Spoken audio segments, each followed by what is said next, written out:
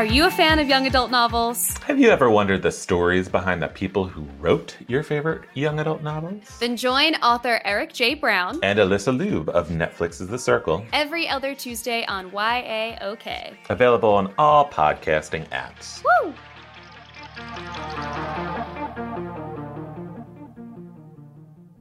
Meanwhile, in New Jersey... So, Marissa, what talking points do you want to hit on in this week's episode? Well, Jackie, let's talk about how the film addresses the patriarchy. Ooh, and representation of marginalized people. Ooh, and even philosophical ramifications of good versus evil in horror. We can point out the triangle boobs, talk about the blood splatter, and the practical effects. And also the male gaze. My gaze at the males. Hi-yo! From feminism to fangirling, the Jersey Ghouls cover all the bases of horror from a woman's perspective. New episodes are uploaded every other Sunday. Just search Jersey Ghouls to find us on social media and your favorite podcasting app.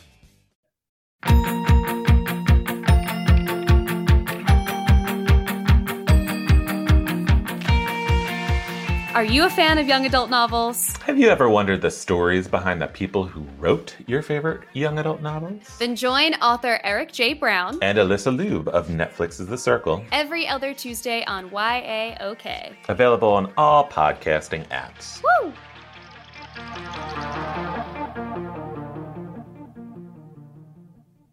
Hey everybody, and welcome to another bonus episode of Horror Movie Night. This week I am joined with arguably the most appropriate named family to be making horror films. The Addams family is here. We are sitting here with Zelda, Lulu, John, and Toby. Did I nail all of those? Because I'm pulling from memory. Okay, awesome. Just checked out the movie last night, Hellbender. I know that this is pretty much, there's other people in this movie for sure, but this is essentially just the four of you for 95% of the movie, and that's including everything, including, I have to say, one kick-ass score. I loved the music in this movie. Thank you. Right on. So I know that you two, the whole family has been all kind of doing different things. How do you decide who ends up in what positions? You know, the director's chair, the actor's chair, all of that stuff. How does that get determined? Yeah, well, we've all kind of been doing it for 12 years, so we've gotten to kind of decide, who likes what position, has a really good skill set as a producer, as a writer, as a director. I think that we all love and are good at the directing chair. So we each have our own perspectives as directors. And many times we shoot a lot of scenes our own personal ways. And then in the editing process, we decide, which way turns out best. And then individually, I think that we all just share really unique skills. Like Toby's a fantastic writer. I think we all are, good writers, but Toby's really good at putting everything into detailed, wonderful, unique written form. John is wonderful with music, so there's so many wonderful different skill sets, and it's so great getting to mix all of them together as a family and as filmmakers. Yeah. Also, something to add is just necessity sometimes, based off of, there's four of us in this movie right now. Who are we getting in this shot right now? Okay, Lulu's the only one not being shot. Yeah. You go take the camera and the sound. Well, that's... Okay, now we're catching Zelda. We're going to do Zelda as cameraman. Well, one of my favorite movie credits of all time is, I think it's Kevin Smith's Clerks. It says, boom mic operator, whoever could hold the pole at that time. And it's like... And it's like, that is low budget filmmaking in its most honest form, right? Like, you're not going to be able to afford a boom mic operator. Who's not in the scene? Hold the boom.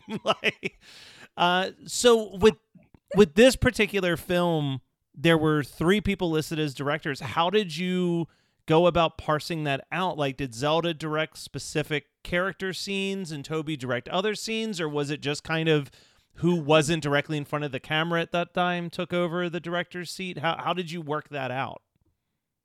Often it's really a collaboration. And then if we don't share the same vision for the scene, we'll just shoot it 3 or 4 different ways.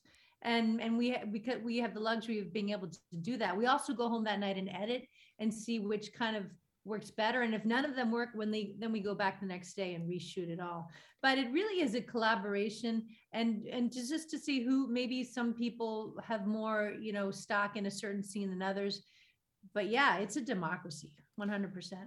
I love that. And so you're editing it as you're making it. That I'm curious. I know that this isn't the norm for filmmaking, but obviously also indie filmmaking is never the norm. Do you try to shoot as close to in order as possible in that sense, so you can see how it's cutting together as you go along? Or is it just that you're shooting it like a normal film, kind of out of sequence, and just seeing how those individual pieces look? I think we kind of know what we know the general story. We know, and so we don't mind shooting out of sequence. And so we shoot by convenience. If, like, especially with Hellbender, there was dream sequences. There was just regular, drama sets, and it depends on where we are, what's going on, whether it's raining or foggy or whatever. So we don't mind shooting out of sequence, and it helps us understand. Like, actually shooting out of sequence can really help because you can see where you have to get to. Yeah. And that helps you. So there's a lot of advantages to not having to shoot in sequence and not having a schedule. And like you said, it's a huge advantage to be able to go home, look at it, like do a really rough cut and look at it, make sure you got it. And if you didn't, to go get it again. Yeah, no, for sure. And I guess there's a huge benefit too of, being a family, because it's not like you're calling some actor back to set afterwards to refilm a scene a couple months later. It's just yelling up to Zelda at her room and saying that we got to refilm something. You just nailed it. That is exactly how it's done. Z, forget about your homework. We're going to go back out and shoot. Yeah, you need to eat more worms.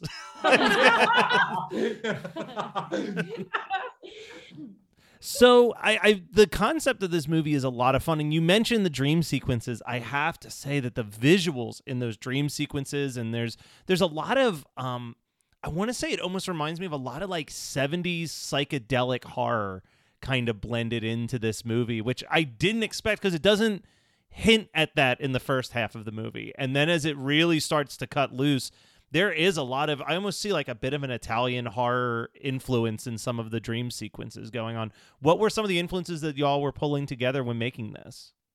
Cool. Yeah, I mean, wow, super great that you said that. To be honest, the dream sequences were a happy mistake that happened. We have a band called Hellbender as a family.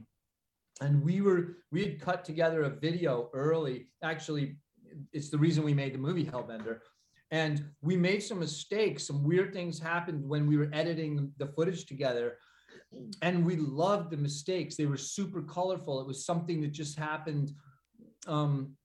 And we fell in love with it. And then we tried to figure out, well, how did we make that mistake? And then we learned how to make it not a mistake. So those psychedelic kind of sequences came from an accident. And then we shot for them because we loved the way it looked. It looks really colorful, and we wanted to have that otherworldly color.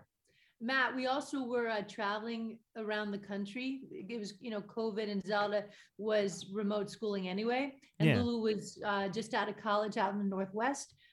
So we were traveling around in a trailer for half a year. And so nature itself was giving us all these insane, extreme, cinematic vistas to shoot. So like some of the weird things you're thinking of would literally be us on a seaweed strewn beach on the coast of Maine, or like in thermal hot baths somewhere in the West. And so nature was kind of throwing us all that psychedelia too. Yeah. And I think there's been a lot of movies, especially that came out of the Fantastic Fest world. I know you had played at Fantastic Fest as well, but we're seeing a lot of these brilliant, I don't want to call them COVID horror movies because they're not about COVID, but they're like films where people had to work with the limitations that they had that are absolutely incredible. And I feel like Hellbender falls right in there with something like a previous guest on the show, Emily Bennett, with Alone with You, where it's just like doing so much with your limitations to make something that is almost scarier and more psychological because you have that limitation. You don't have, a house party scene like in Scream where you've got 200 extras walking around. It's just, these are the people that we have in the location that we have. How do we make it spooky? We love Emily Bennett and Alone Justin, and Justin, and Alone with You is a terrific movie. They really nailed that loneliness thing so well. And I think right now, so many people can relate with being alone. So these movies people are relating to, at least that's what it feels for us. We're really happy that people are accepting our kind of vision of how we felt in COVID. Yeah. And honestly, we've always worked with what we have in front of us. And I think there's something to be said. I think in many ways that's a gift because you're really focused on the story. You're not just focused on the trinkets, you're focused on the body as opposed to all the adornment you can throw in there. And I personally like that in a movie. Yeah, and I think the locale is so perfect for it too. Like you feel that isolation. Like when I can't believe I'm blanking on names. Izzy and Zelda. What's your character's Emily? What did you say? Oh, Amber. Oh, mine is Amber. Amber, Yeah. yes. So when you have those two characters where it's like they essentially live almost like neighbors, but it's such a wide divide and a break between all these people. And, I live in Pennsylvania. I live maybe 2 hours away from the Pocono Mountains. And when you go up even into those small towns, it's like every house is so separate from each other that it's like, how do you not feel that lonely isolation all the time? So it's not unreasonable that these two characters could be neighbors and never meet each other up until that point. Mm-hmm. Yeah, that's the way it really is, actually. Yeah, here in the Catskills, Zelda's nearest neighbor's, 4 miles away. It's like, that is the way it is. I grew up in that same kind of environment too, where I had to walk 1.5 miles to get to my friend's house. And it's cool. And it's also interesting that a lot of people don't know that world. Well, because so many other people live on top of each other. Right.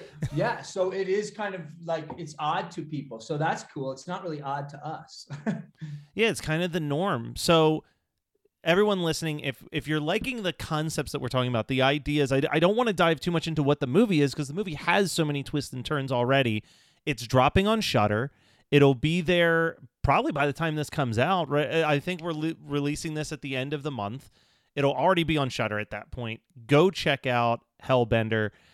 Is there anything that you can tell the listeners, just why they should watch this great movie, but also what's next for the family? Yeah, well, we've got some real kick-ass, rock and roll in the movie too, because Hellbenders also like to rock out from their mountaintops, and then when we do have a soundtrack coming out later in the spring as well with our band Hellbender, which is Hellbender but the E's are 6s. Yeah, and then we're working on our next film already, When the Devil Roams. Nice. Yeah. When the Devil Roams takes place in the 1930s, and it's kind of a cross between Frankenstein and Bonnie and Clyde. So I'm excited for everyone to get to experience that too. Oh, that's fun. I like that. A period piece, Frankenstein, Bonnie and Clyde. You're speaking my language. All right, well, we will be back with even more Horror Movie Night content, but in the meantime, if you've just finished listening to this, you should be hopping over to Shudder and checking out Hellbender. It is there waiting for you. Go watch it. Meanwhile, in New Jersey... So, Marissa, what talking points do you want to hit on in this week's episode? Well, Jackie, let's talk about how the film addresses the patriarchy. Ooh, and representation of marginalized people. Ooh, and even philosophical ramifications of good versus evil in horror. We can point out the triangle boobs, talk about the blood splatter, and the practical effects.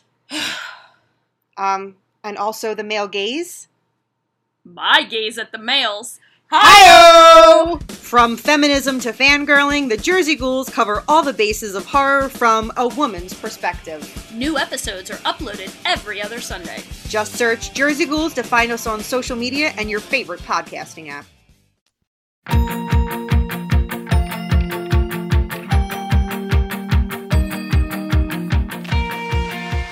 Are you a fan of young adult novels? Have you ever wondered the stories behind the people who wrote your favorite young adult novels? Then join author Eric J. Brown And Alyssa Lube of Netflix's The Circle. every other Tuesday on YAOK. Available on all podcasting apps. Woo!